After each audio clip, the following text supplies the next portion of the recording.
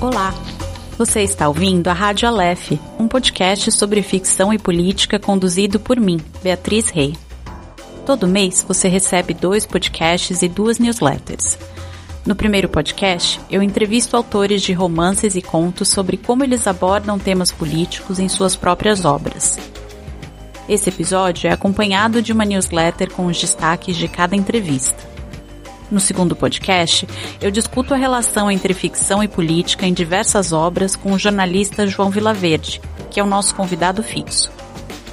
Esse episódio é acompanhado de uma newsletter com textos meus sobre os livros discutidos a cada mês.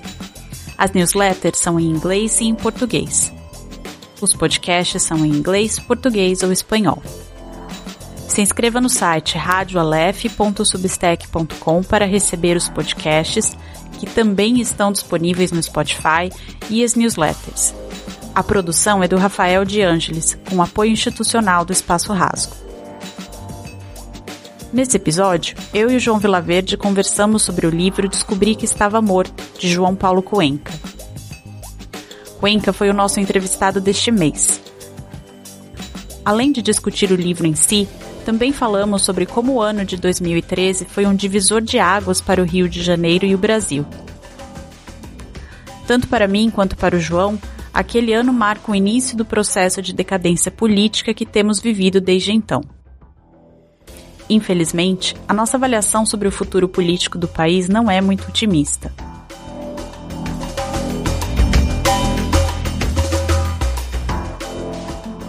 Oi, João, tudo bem? Oi, Bia, tudo, e você? Tudo bem. Acho que eu vou começar a nossa conversa. A gente estava conversando um pouquinho antes da gente começar a gravar com a notícia de que você acabou de ler o livro ou está para terminar de ler o Descobri que Estava Morto, do João Paulo Cuenca.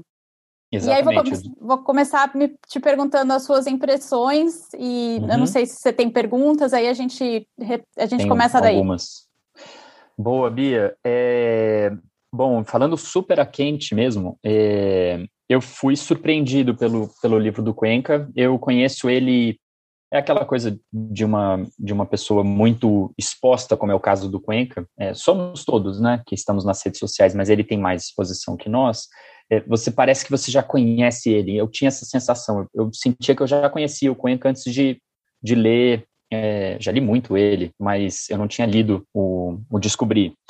E aí eu, de repente, descobri, no pun intended, que eu não conhecia ele como eu achava que eu conhecia ele. É um livro muito diferente do que eu achei que seria o livro.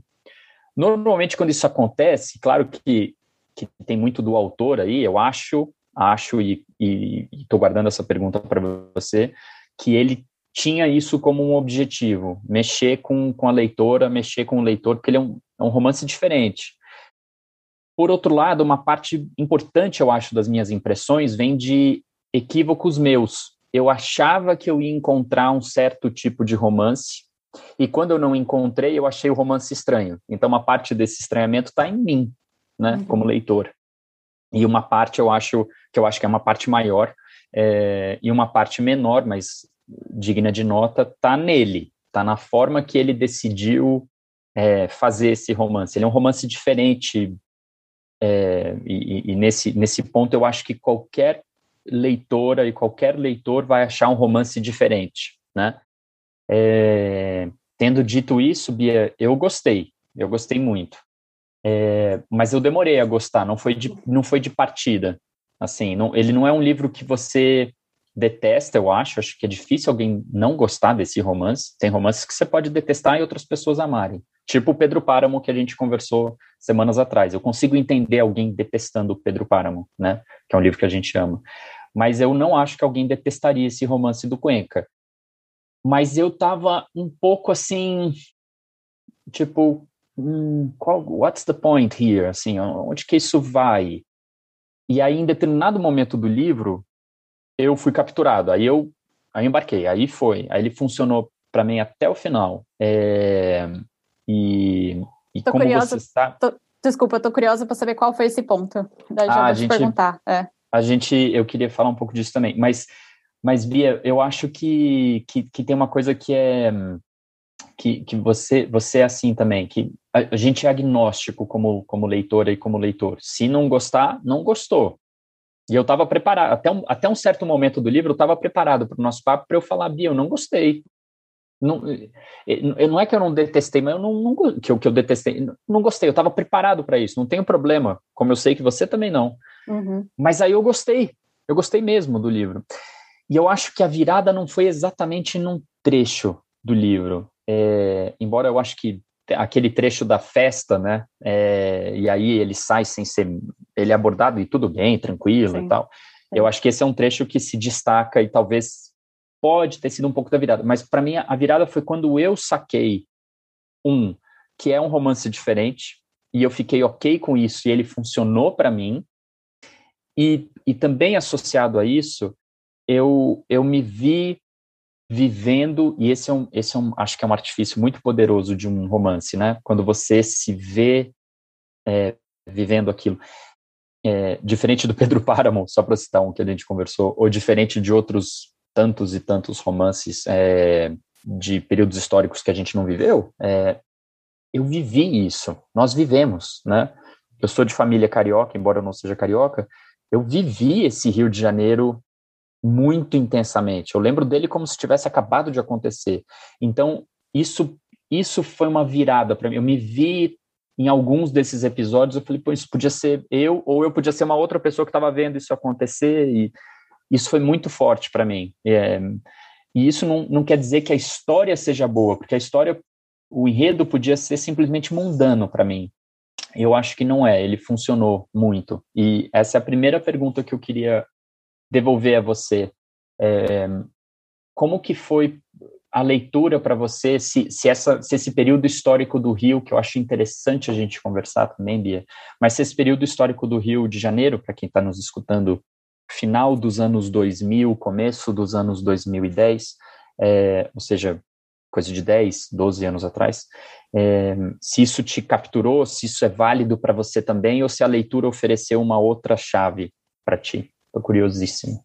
Interessante essa pergunta, João, porque a primeira vez que eu li o livro eu não gostei. Olha só.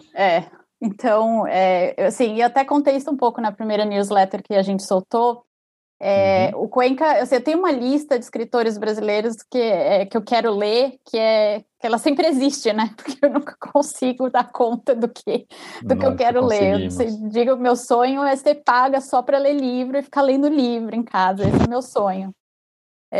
Enfim, o Cuenca estava na lista, e daí, eu não sei, acho que eu cheguei a falar com você disso, eu não sei se eu cheguei, João. No ano passado, eu e um amigo meu, que é repórter da Globo, a gente tentou tirar um movimento do chão social para brigar pela aprovação de um projeto de lei que tenta lidar com a situação do assassinato das crianças negras no Brasil, né? Não, você não falou isso comigo, A gente foi quando o João Pedro foi assassinado, aí falando do Rio de Janeiro, né? João Pedro foi assassinado dentro de casa, e ele postou alguma coisa no Instagram, eu tinha postado alguma coisa no Instagram, a gente não se falava há muito tempo, e daí a gente voltou a se falar a partir desse episódio, e a gente começou a falar, bom, a gente não é possível que a gente não consiga fazer alguma coisa, porque toda vez a gente recebe notícia de criança e jovem sendo assassinado, ou na mão da polícia, ou na mão de briga entre facção criminosa, não me importa qual a origem, óbvio, né, importa, mas o fato é que estão sendo assassinadas, né? E daí a gente começou a juntar bastante gente de várias partes do país e tal, e aí ele falou, olha, eu acho que a gente podia falar com o Cuenca, porque ele pode ajudar a gente a conceber o movimento e também a divulgar. Então, aí eu fui ler eu Descobri que Estava Morto. Porque aí eu falei, bom, eu preciso falar com ele já está na minha lista, eu vou ler. E daí a primeira reação que eu tive foi não gostar. Foi uma sensação de incômodo muito forte que eu tive lendo o livro, porque eu não entendi na primeira vez que eu li, eu não tive a primeira leitura que eu tive na segunda. Eu achei que o narrador ele era muito egocêntrico, que era tudo ele, e isso me incomodou profundamente, sabe? Olha que curioso. Pois é. E aí eu saí dessa primeira leitura e falei, eu vou dar um tempo e vou voltar. Mas você foi até o final nessa primeira leitura? Até o final. Não, Ah, tá. li tudo. Mesmo com o final, assim, eu ainda achei que tinha uma carga muito grande, enfim. Daí eu dei um tempo. Aí depois de um tempo eu voltei e foi quase na época que eu falei que eu queria, por eu ter ficado com essa sensação, eu queria conversar com o Cuenca, porque eu achei que a conversa com o Uhum. Cuenca ia ser, eu não gostei do seu livro. Perfeito, perfeito. Uhum. Aí eu fui reler o livro para conversar com ele, e daí eu entendi o livro de outra maneira, e daí eu adorei o livro. Nossa, que curioso isso, Bia, porque, cara, eu acho que eu acho porque você vai vivendo, você não lembra de cada passo que você dá, lógico, mas eu acho que eu jamais reli um livro que eu não gostei. Eu achei, eu tô, sabe, capturado pelo que você acabou de falar, aí eu fui reler para ver se suas impressões. Eu tinha, o Pedro Páramo foi um desses, mas o Pedro Páramo é diferente, e o Cuenca, se acabar ouvindo o nosso papo aqui, ele vai concordar, né? A gente está falando de um livro que tem, no caso do Pedro Páramo, ele tem 60 anos te esmagando, te dizendo, esse é um clássico da literatura global. Então, você tem uma coisa de assim, eu tenho que gostar desse livro, se eu não estou gostando, o problema está em mim. É diferente de um livro do Cuenca que saiu 5 anos atrás, 6 anos talvez, agora eu não lembro. Eu lembro quando ele saiu e me chamou muito a atenção o título. Depois eu acho que também é uma das perguntas que eu tenho para você sobre o título. Mas enfim, é diferente. Então eu acho que se eu não tivesse gostado do livro, eu não voltaria a ler. Não voltaria a ler, não. Eu achei muito interessante isso que você falou. Voltei. Eu faço isso de vez em quando, assim, não é, assim, tem alguns livros que eu não gosto, agora vou te dizer um que eu acho que as pessoas vão me criticar muito, que eu não gosto, já tentei ler várias vezes, não gosto, não consigo ler o Saramago, não consigo ler o Saramago. Sério? Não consigo, já tentei, já retentei, não sei o que acontece, tem alguma coisa ali não sei, não sei o que é que eu não sei, não consigo, cara. Tem um bloqueio Caraca. ali que eu não já tentei voltar. Mas o Cuenca foi um caso que foi que eu voltei e a hora que clicou na minha cabeça, para mim, o que para mim é o livro, e eu vou escrever sobre isso na segunda newsletter, eu falei, porra, que genial, cara. Agora eu tô dentro da história e eu entendi o que ele tá fazendo e é o oposto do que eu pensava no começo. Você pode dar um spoiler? Eu acho que ele fala isso, inclusive, na conversa que eu tive com ele. E eu acho que, para mim, é a fala preferida dele, que a gente, dessa conversa que a gente teve, que o livro é um exercício de autodemolição. E eu acho isso muito importante. Na newsletter, o que eu quero fazer é puxar isso para uma conversa sobre a democracia, mas eu acho que esse exercício de autodemolição dele é importantíssimo, principalmente para o público que sou eu e é você, que somos parte, né, desse problema. E eu fiz essa pergunta para ele. Ele é muito crítico da elite carioca e projetando aí da elite brasileira, que é super Da egocêntrica. qual ele faz parte. E aí eu falei, da qual você faz parte. Então a gente também é parte do problema. Sim, sem dúvida. E daí ele fala, o livro é um exercício de autodemolição, a gente tem que desconstruir essa figura que nós mesmos somos, né? E é engraçado, eu tô pensando agora conforme eu tô falando, ou seja, costuma sair asneira quando eu faço isso, mas vou me arriscar. É engraçado porque o Cuenca, ele teve uma transformação nesse período, do ponto de vista de exposição, ele continua uma voz ativa, e eu acho ele uma voz especialmente relevante durante esse período do horror que a gente está vivendo, né? Um horror que não era previsível. Ninguém, 5 anos atrás, podia imaginar que nós teríamos o horror no governo brasileiro. Ninguém. Embora estivesse caminhando para isso e tal, podiam ser variações, mas ninguém podia, e hoje quem diz está mentindo. Sim. Mas é um período do horror e a voz dele é especialmente relevante. Mas é curioso, porque o Cuenca, 10 anos atrás, ele era um cara que estava no mainstream, assim, ele estava totalmente inserido numa coisa de, vai ter aqui uma mini feira de literatura numa cidade bucólica do estado do Rio, vamos ouvir aqui o que o Cuenca acha disso, e da dona Gertrudes lendo o livro, ele estava nesse nível. E não estou dando não estou julgando isso não, tá? Pode parecer que é uma crítica, não é. e ele teve uma transformação de um cara que sai do mainstream para uma coisa meio antissistema, mas ainda assim fazendo parte de um grupo que não é minoritário, tem muita gente com esse perfil. Ele mudou a personalidade dele do ponto de vista de exposição pública. Acho que as opiniões não mudaram, mas a exposição dele, a forma como ele está inserido no debate, ele passou por uma demolição dele mesmo. Dele mesmo. Ele fala isso também na conversa, é muito interessante esse processo. Ele fala que quando o Rio foi anunciado como cidade sede das Olimpíadas, ele estava ao vivo na Globo, nessa época ele ainda estava na Globo, e ele veio com um discurso muito negativo naquele dia, falando, olha, historicamente, as cidades que sediam Olimpíadas têm um processo de gentrificação, a gente vai observar umas coisas que a gente não quer, e ele diz que a partir desse momento que ele começa a ficar pessimista, ele começa a perder todas as exposições que ele tinha. Então foi uma coisa que foi meio que reação da mídia, né, dos lugares para os quais ele escrevia, sobre a posição dele.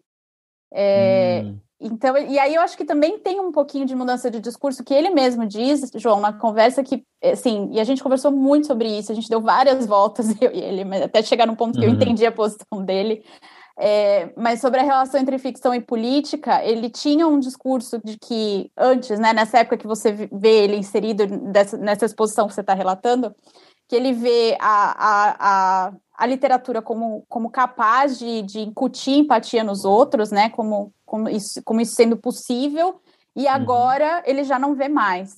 Quer dizer, ele tem um outro discurso. E ele até disse isso na conversa, eu tinha um discurso muito mais bonito antes, quando me faziam essa pergunta. Hoje eu tenho um discurso que é triste, né, que eu acho que não sei, acho que não é possível, acho que a gente, além de tudo, ele acha que a função da literatura não é essa, enfim.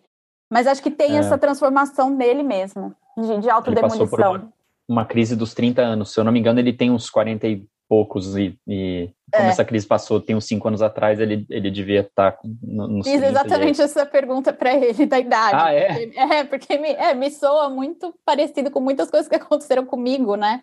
Depois que você faz 30, eu não sei. Especialmente 35, depois depois 30 é importante, mas 35 é quando você fala assim, cara, o que eu fiz até aqui, será que eu dobro a aposta, será que eu me transformo? Se eu me transformar, eu ainda estou jovem para me transformar, se não, eu vou dobrar a aposta e vou continuar fazendo o que eu estou fazendo até o final, seja lá quando for o final. Agora, o que você achou do título do livro? Então, eu acho que talvez por isso eu não tenha também gostado na primeira leitura, porque quando eu descobri que estava morto, eu pensei que fosse uma narrativa explorando, assim, a gente falou de romance de detetive, né, na última conversa que a gente teve. Eu fui com essa vibe, sabe? Pô, legal, vamos investigar. E ele começa com a história do Thomas assim, Anselmo, um investigador. Falei, nossa, Raymond Chandler, vamos. Você devia estar amando, exato. Tô dentro. E daí não tem nada disso. Pois é, nada. Não tem nada. Absolutamente nada. Então, o título, eu acho que, eu não sei se isso foi proposital, acho que até depois posso até perguntar isso para ele, quem sabe até coloco na segunda newsletter, mas o título, nesse sentido, acho que ele engana um pouco a gente, sabe? É a única coisa importante que eu não gostei do livro em nenhum momento. Então, eu já comecei com uma certa má vontade, porque eu acho que é um título, eu entendo perfeitamente do ponto de vista mercadológico, você vai vender um punhado mais de exemplares de um livro, Descobri que Estava Morto, do que se você põe lá, sei lá, Pedro, né, assim, né, ou qualquer que seja. Mas eu acho que ele não captura o que está, sabe assim, o que está no livro. Tá no livro. Não captura, e eu acho que ele fica meio mercadológico, sabe, assim, uma coisa meio, vou te fazer comprar, para você ver. Faz parte, né? Uma estratégia, mas... É engraçado isso, né, João? Porque eu fiz eu fiz uma oficina de escrita, né, do Cuenca. E ele conta como foi o processo dele enviar esse livro para a editora no Brasil e tudo mais. E ele tem... O livro é um livro de literatura experimental, né? Totalmente, né? Total. E o título não bate com... Não bate. Ele é um título normal, exato. Exatamente isso, Bia. Exatamente isso.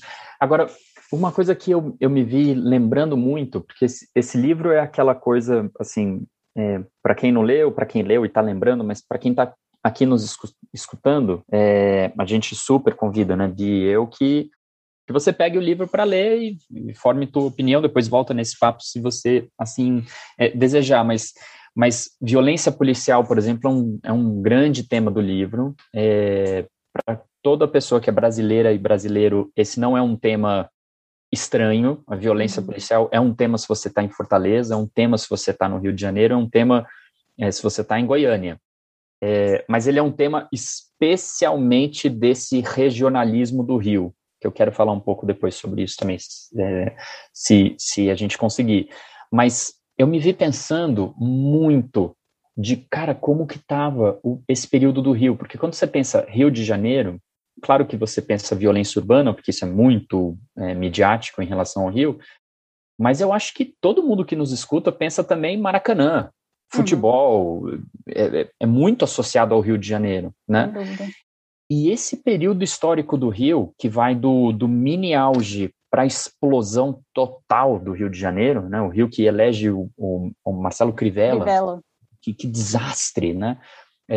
Prefeito menos carioca que... Não, assim, o antiprefeito, né? Assim, o antiprefeito, anticarioca, anti-inteligência, anti-tudo. Eleito. Meu Deus! Mas antes disso, o Rio teve... Veja só, e isso eu fui puxando lendo o Romance do Cuenca. E eu lembro tanto de viver isso. Em 2009, depois de 10 anos, um time do Rio é campeão brasileiro, o Flamengo. Em 2010, o campeão brasileiro de futebol foi o Fluminense. Em 2011, o campeão da Copa do Brasil foi o Vasco. Em 2012, o Botafogo contrata o Seedorf, um dos maiores jogadores da história do futebol. Estava jogando no Rio, morando no Copacabana Palace. E o campeão brasileiro de 2012 foi o Fluminense de novo. Então, num período entre o fim dos anos 2000 e o começo dos anos 2010, o Rio de Janeiro, numa das suas principais marcas, que é o futebol, além das UPPs, tipo, estamos controlando a violência e tal, o Rio estava assim, caraca, o Rio deu certo, o Rio se salvou, e nossa, que coisa maravilhosa. Mas aí vem a explosão. Coincidentemente, em 2013, que é o ano que o Brasil também decide cometer suicídio coletivo. E aí dá tudo errado. Aí descobre-se que o governador era um pilantra completo, tem que prender, aí prende o antecessor, prende o sucessor também, prende todo mundo. Todo mundo. Aí, 5 dos 6 conselheiros do Tribunal de Contas do Rio estão presos, o sexto só não está preso porque é o delator. Quer dizer, tudo é uma explosão total. É a capa da Economist, né? Decolando, caindo. Cai tudo. Aí o Vasco cai 1000 vezes para a segunda divisão, o Botafogo, infelizmente, cai também, o Fluminense só não cai porque o Fluminense tem ótimos advogados. Quer dizer, dá tudo, o negócio descamba tudo, assim. Aí, esse período histórico em que o futebol do Rio de repente renasceu, hoje parece pré-histórico, parece uma coisa assim, equivalente a falar sobre dinossauro. Sem dúvida. Nossa, eu tô rindo aqui com essa sua descrição excelente, cara. Não é a melhor descrição, que é absolutamente excelente. Mas é isso, né? Eu acho que isso está muito bem retratado no livro, eu acho. Muito bem, eu concordo. É um período que esse período desse momento que o Rio vira sede olímpica, né, a gente olha para o Rio de Janeiro com aquele encantamento, e como isso se desmorona. Você está falando, né, de 2013, foi naquele momento que eu acho que também, eu lembro, né, eu já não estava no Brasil, eu acompanhei os protestos, eu estava em Chicago, e eu lembro que foi naquele momento que eu comecei a ver que o PT perdeu completamente contato com a sociedade. Total. Não tinha, sabe, era uma coisa vazia, os protestos acontecendo, não tinha resposta de dentro do partido. Então você vê isso no Rio de Janeiro, mas você também vê isso no âmbito nacional. E eu acho que daí para frente foi daí para frente que a gente não teve mais paz, né? Como brasileiro. A gente está em 2013 até hoje. Até hoje. Até hoje. A importância desse momento que está retratado no livro, acho que nisso o Cuenca foi muito feliz. Eu acho que talvez seja, do que eu tenha lido, um dos melhores retratos, talvez se não for o melhor, viu? Desse momento que a gente percebe que as coisas desandam muito. desanda muito. Eu concordo. E isso me veio muito na leitura. E eu acho que isso foi o que me fez capturar no livro. E eu retomo aquele primeiro comentário que a gente fez aqui no comecinho do papo de hoje, que é, eu me vi nesse livro. E quando você se vê no livro, ele muda para você. Ninguém é obrigado a se ver num livro de ninguém. E é, obviamente, mais fácil se ver num livro que se trata do presente ou do imediato passado do que num Lima Barreto, Rio de Janeiro, 1903. Eu não tenho como me ver nesse Rio de Janeiro, 1903. Mas eu me vejo no Rio de Janeiro de 2011. Eu estava lá, eu vivi lá, quer dizer, né, eu viajei lá muitas vezes e torço por Botafogo, por exemplo. Mas eu me vi ali. Ele não foi um livro estranho para mim neste sentido, do ponto de vista do enredo, da história que se passa. E voltando ao tema da violência policial, que é um tema tão brasileiro, né? Tão latino-americano, mas brasileiro em particular, né? A gente está tão acostumado, né? No momento que a gente está gravando esse papo aqui, apenas horas atrás começou a circular um vídeo horroroso de policiais chutando uma mãe no meio da rua enquanto ela está segurando o bebê. É um negócio terrível.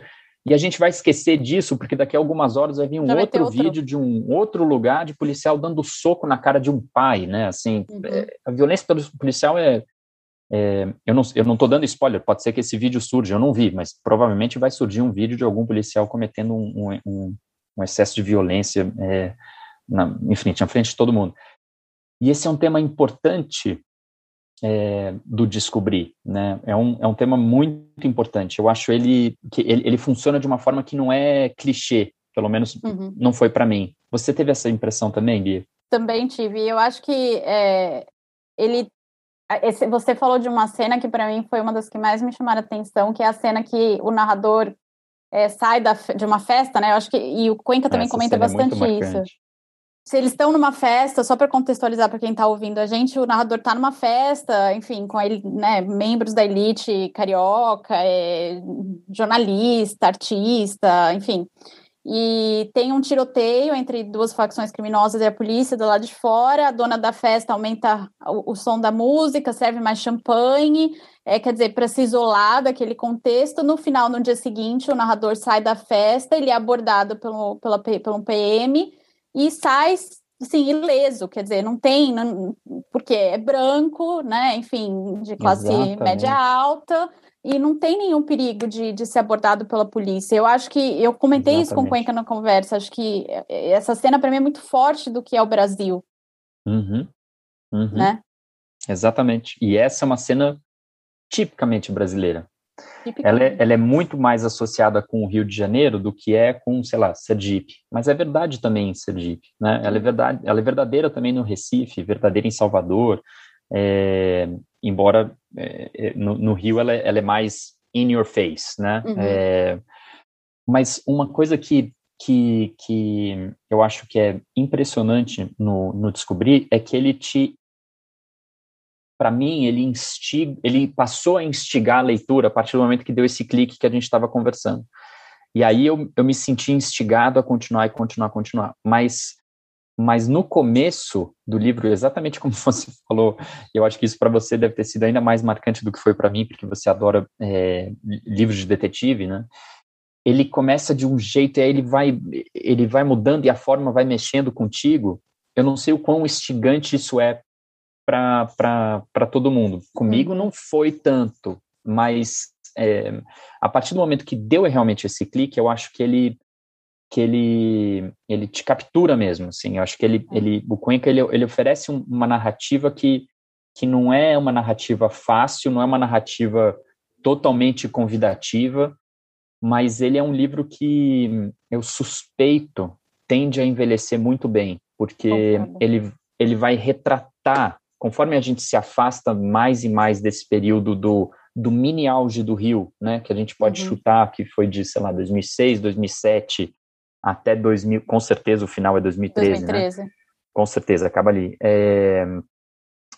Conforme a gente se afasta, ele pode servir como como a boa literatura serve, né, de um retrato conveniente e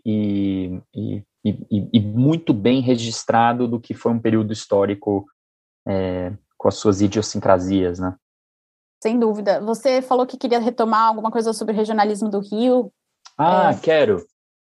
Obrigado, Bia. É porque a gente tem especialmente paulista e carioca, criaram esse conceito de que tudo que não é escrito em São Paulo e no Rio é regionalista, né? Uhum. O que é totalmente reducionista, e isso já foi completamente superado, ainda bem, na academia brasileira, em letras e literatura. Ninguém mais fala em regionalismo porque é reducionista, né? Simplesmente assim, falou do Nordeste, regionalista. Uhum. Só que quem está no Nordeste é a descrição do que está acontecendo. Suspeito que quem lê o Cuenca, sei lá, Fortaleza, tirando essas questões que são realmente brasileiras, violência policial e tal, vai achar que é um livro regionalista, uma coisa bem do Rio, não conheço muito bem e tal, isso, aquilo. E eu acho que nesse sentido, ele é muito interessante. Esse é um regionalista do bem, né? Para usar um conceito que eu acho datado, mas que ele permite, como por exemplo, Itamar Vieira Júnior, né? Com o Torturado. Imediatamente paulista e carioca, até hoje, 2021, falou, é regionalista, só porque se trata ali da Bahia, então é regionalista, é uma defesa, assim, anti-intelectual, mas ele é um regionalista do bem. Ele traz regiões profundamente arraigadas na cultura, no caso do Itamar, e também no Cuenca, profundamente arraigado na cultura do Rio de Janeiro e do carioca em especial, não só porque o Rio é um estado muito, né, complexo, que eu acho muito interessante.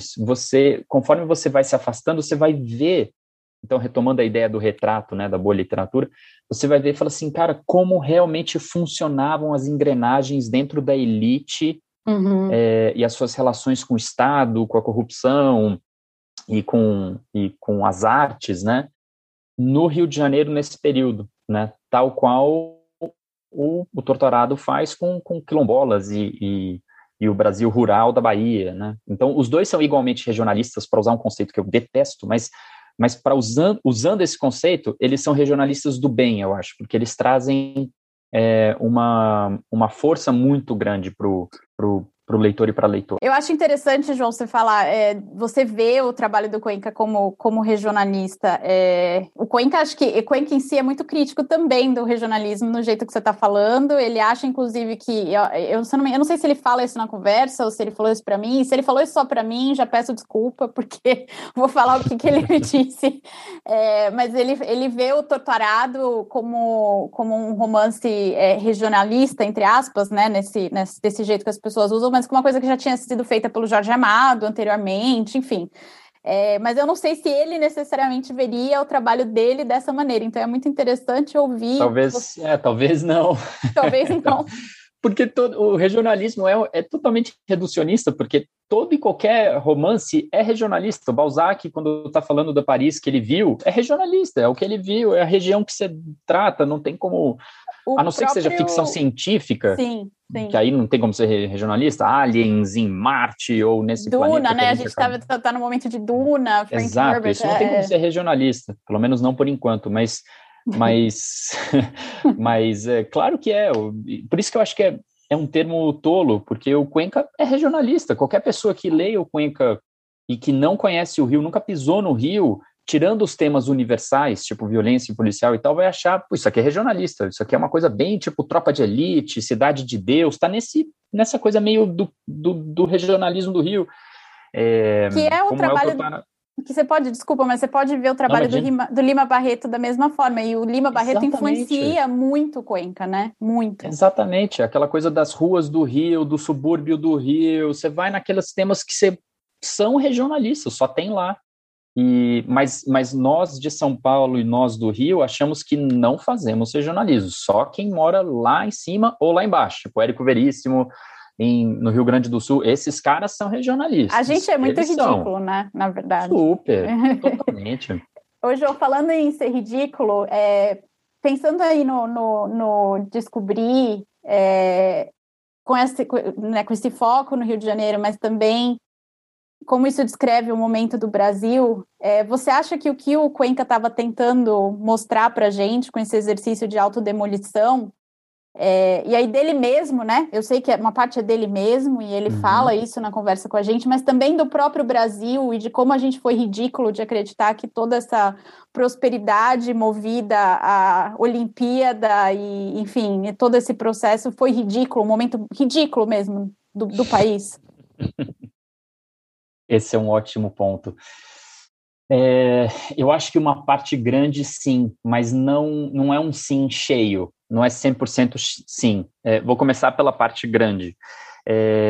Tem uma parte que eu acho que é da inevitabilidade do ridículo, que o que acontece ali no Brasil do fim dos anos 2000, começo dos anos 2010? A gente tem uma profunda valorização cambial, o dólar chega a bater 1,50 em meados de 2011. Eu sei disso porque trabalhava jornalista econômico, trabalhava cobrindo o Ministério da Fazenda e Banco Central em Brasília, então esses dados saem mais fáceis na minha memória. Ninguém é obrigado a saber disso, mas bateu 1,50 ali, meados de 2011. Quando bate 1,50 o dólar, você começa a fazer cotação de imóvel em dólar, em euro, porque o euro é menos de 2, tá barato. Né? Na hora que você... e a gente viveu isso antes. Sim. De 94 a 98, com a paridade 1:1, dólar real, os jornais, por exemplo, contraíram dívidas em dólar para renovar seus parques industriais e tal, o Globo, o Estadão. Só que eram dívidas reajustáveis. Aí, quando o dólar explodiu, todo mundo quebrou. A gente tinha feito isso nos anos 70, nas empresas estatais, inclusive, com os petrodólares. Aí veio a mudança do Fed em 82, todo mundo quebrou. A gente faz isso o tempo inteiro. Não à toa, somos um país pobre. Não é à toa, né? Então, em 2010, 2011, a gente estava de novo ali. De novo, o dólar baixou, bateu 1,50, a gente já, vamos fazer gasto em dólar, todo mundo está viajando, gasto em euro, tá, isso, aquilo, só que não dura para sempre. Essa parte eu acho que é ridícula, porque era uma parte antecipável que não ia rolar para sempre. Ninguém podia imaginar que em 2011, que dali a 1 ano e meio, ia ter milhões de pessoas na rua contra tudo isso que está aí, depois 2014, Lava Jato, e depois um neofascista na presidência da República. Ninguém tinha como imaginar isso 10 anos atrás. Ninguém. Não. Mas era óbvio e antecipável que aquilo ali não ia durar. Essa coisa cíclica do Brasil é uma coisa muito interessante, né, João? A gente pensa, por exemplo, que no modelo de substituição de importação, de como volta, e volta, e volta. E a gente não sai disso, né? Não sai. Agora, uma parte eu acho que não era antecipável e portanto, não tem como ser ridícula. A gente estava num contexto que a descoberta do pré-sal, essa parte eu acho que é um pouco ridícula, porque fica uma coisa de, meu Deus, descobrimos o ouro, né? Isso eu acho, sim, ridículo. No entanto, pensando com a cabeça da época, a gente estava diante de algo que exigia profundos gastos de inteligência e de equipamento para extrair aquele tesouro né, das profundezas. Isso gera um leitmotiv e tal. E, ao mesmo tempo, a gente tinha um presidente muito popular que abriu mão de buscar um terceiro mandato numa época em que era moda fazer isso. O Chávez buscando 1000 mandatos, o Evo Morales, o Rafael Correa, isso era moda, esse era o zeitgeist, né, do momento. E nós não tivemos isso. E a gente teve na eleição de 2010, e eu paro por aqui, na eleição de 2010, não tinha nenhuma diferença entre Dilma e Serra. Nenhuma. Qualquer um que fosse eleito ali ia fazer meio que a mesma coisa. Ia buscar atenuar a valorização do câmbio com políticas intervencionistas. Eles estudaram nas mesmas escolas. Os dois economistas de formação. Os dois com um passado de defesa de uma relativa intervenção do Estado na economia. Os dois, quer dizer, não tinha muita diferença entre os dois. Na hora em que você está nesse contexto, parece que há um grande consenso nacional. Aí parece os Estados Unidos do Eisenhower, né? Seja democrata, seja republicanos, os dois vão fazer investimentos maciços em ruas e rodovias e a grande sociedade americana está coesa. Parecia isso. soa ridículo hoje, soa, mas se a gente pensa com a cabeça da época, essa parte não era antecipável, que a gente ia rachar totalmente o país e que hoje a gente ia estar, metade das pessoas não se falam e tal. Isso não era antecipável em 2010, porque os dois principais candidatos não duvidavam em quase nada, não discordavam em quase nada. Na hora que você tem os dois primeiros colocados pensando muito parecido nas coisas, parece que a gente tinha adquirido consenso nacional, né? E não estou dizendo que eles estavam pensando parecido, e isso era positivo, porque as ideias da Dilma se revelaram bastante, dramaticamente péssimas, mas enfim. É interessante, João. Vou só fechando aqui essa conversa, acho que você acha então que tem uma parte que é inerente ao nosso ridículo, que está sempre presente, que é cíclico, mas que teve uma parte ali que foi específica do momento. Super. E essa parte eu acho, assim, é difícil antecipar quando você está vivendo. Por exemplo, hoje, o que vai acontecer nas eleições de 2022? Ninguém sabe. Obviamente que em 2023 vai ter gente dizendo era óbvio que complete o que aconteceu em 22. Eu falo, era óbvio que isso ia acontecer. Sempre tem gente que sabe depois que aconteceu, sempre tem. Mas hoje, ninguém sabe o que vai acontecer. Eu acho que a única coisa que eu diria, eu acho que quem está falando bastante sobre isso é o Felipe Campante, o economista brasileiro que leciona aqui. E ele diz, e eu concordo, eu acho que ninguém sabe o que vai acontecer, mas acho que o que a gente sabe que vai acontecer é violência, a gente só não sabe o grau, né? Exatamente, eu acho que a gente está num momento que o presidente da República está dando todos os sinais de que não vai aceitar o resultado da eleição se ela for desfavorável. Então, o que parece que vai acontecer, né? Inacreditável. Exato. E, bom, no último ciclo eleitoral nós tivemos uma vereadora executada no meio da rua, no Rio de Janeiro, inclusive. Isso foi na última vez que a gente teve eleição nacional no Brasil, 2018. O ex-presidente foi preso em 2018. E o candidato que estava liderando as pesquisas levou uma facada no meio da rua. Isso foi o último ciclo eleitoral. No penúltimo ciclo eleitoral, o terceiro colocado morreu num acidente aéreo.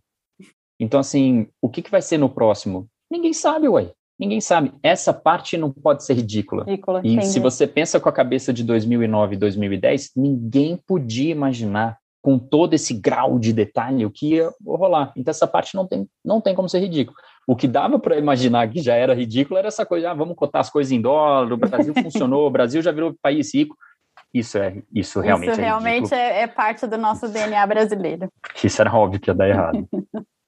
João, obrigada. Até mês que vem, no mês que vem vai discutir o trabalho do Eduardo Lalo e como eu entrevistei Eduardo Lalo pessoalmente em Porto Rico e a gente vai conversar. Estou muito ansioso para ouvir esse papo de vocês.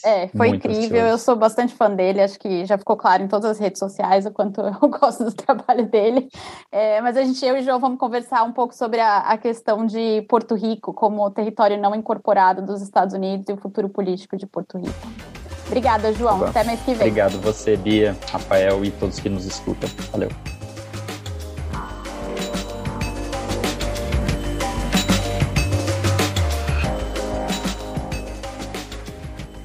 Não esqueça de se inscrever para receber os próximos episódios via Substack no site radioalef.substack.com.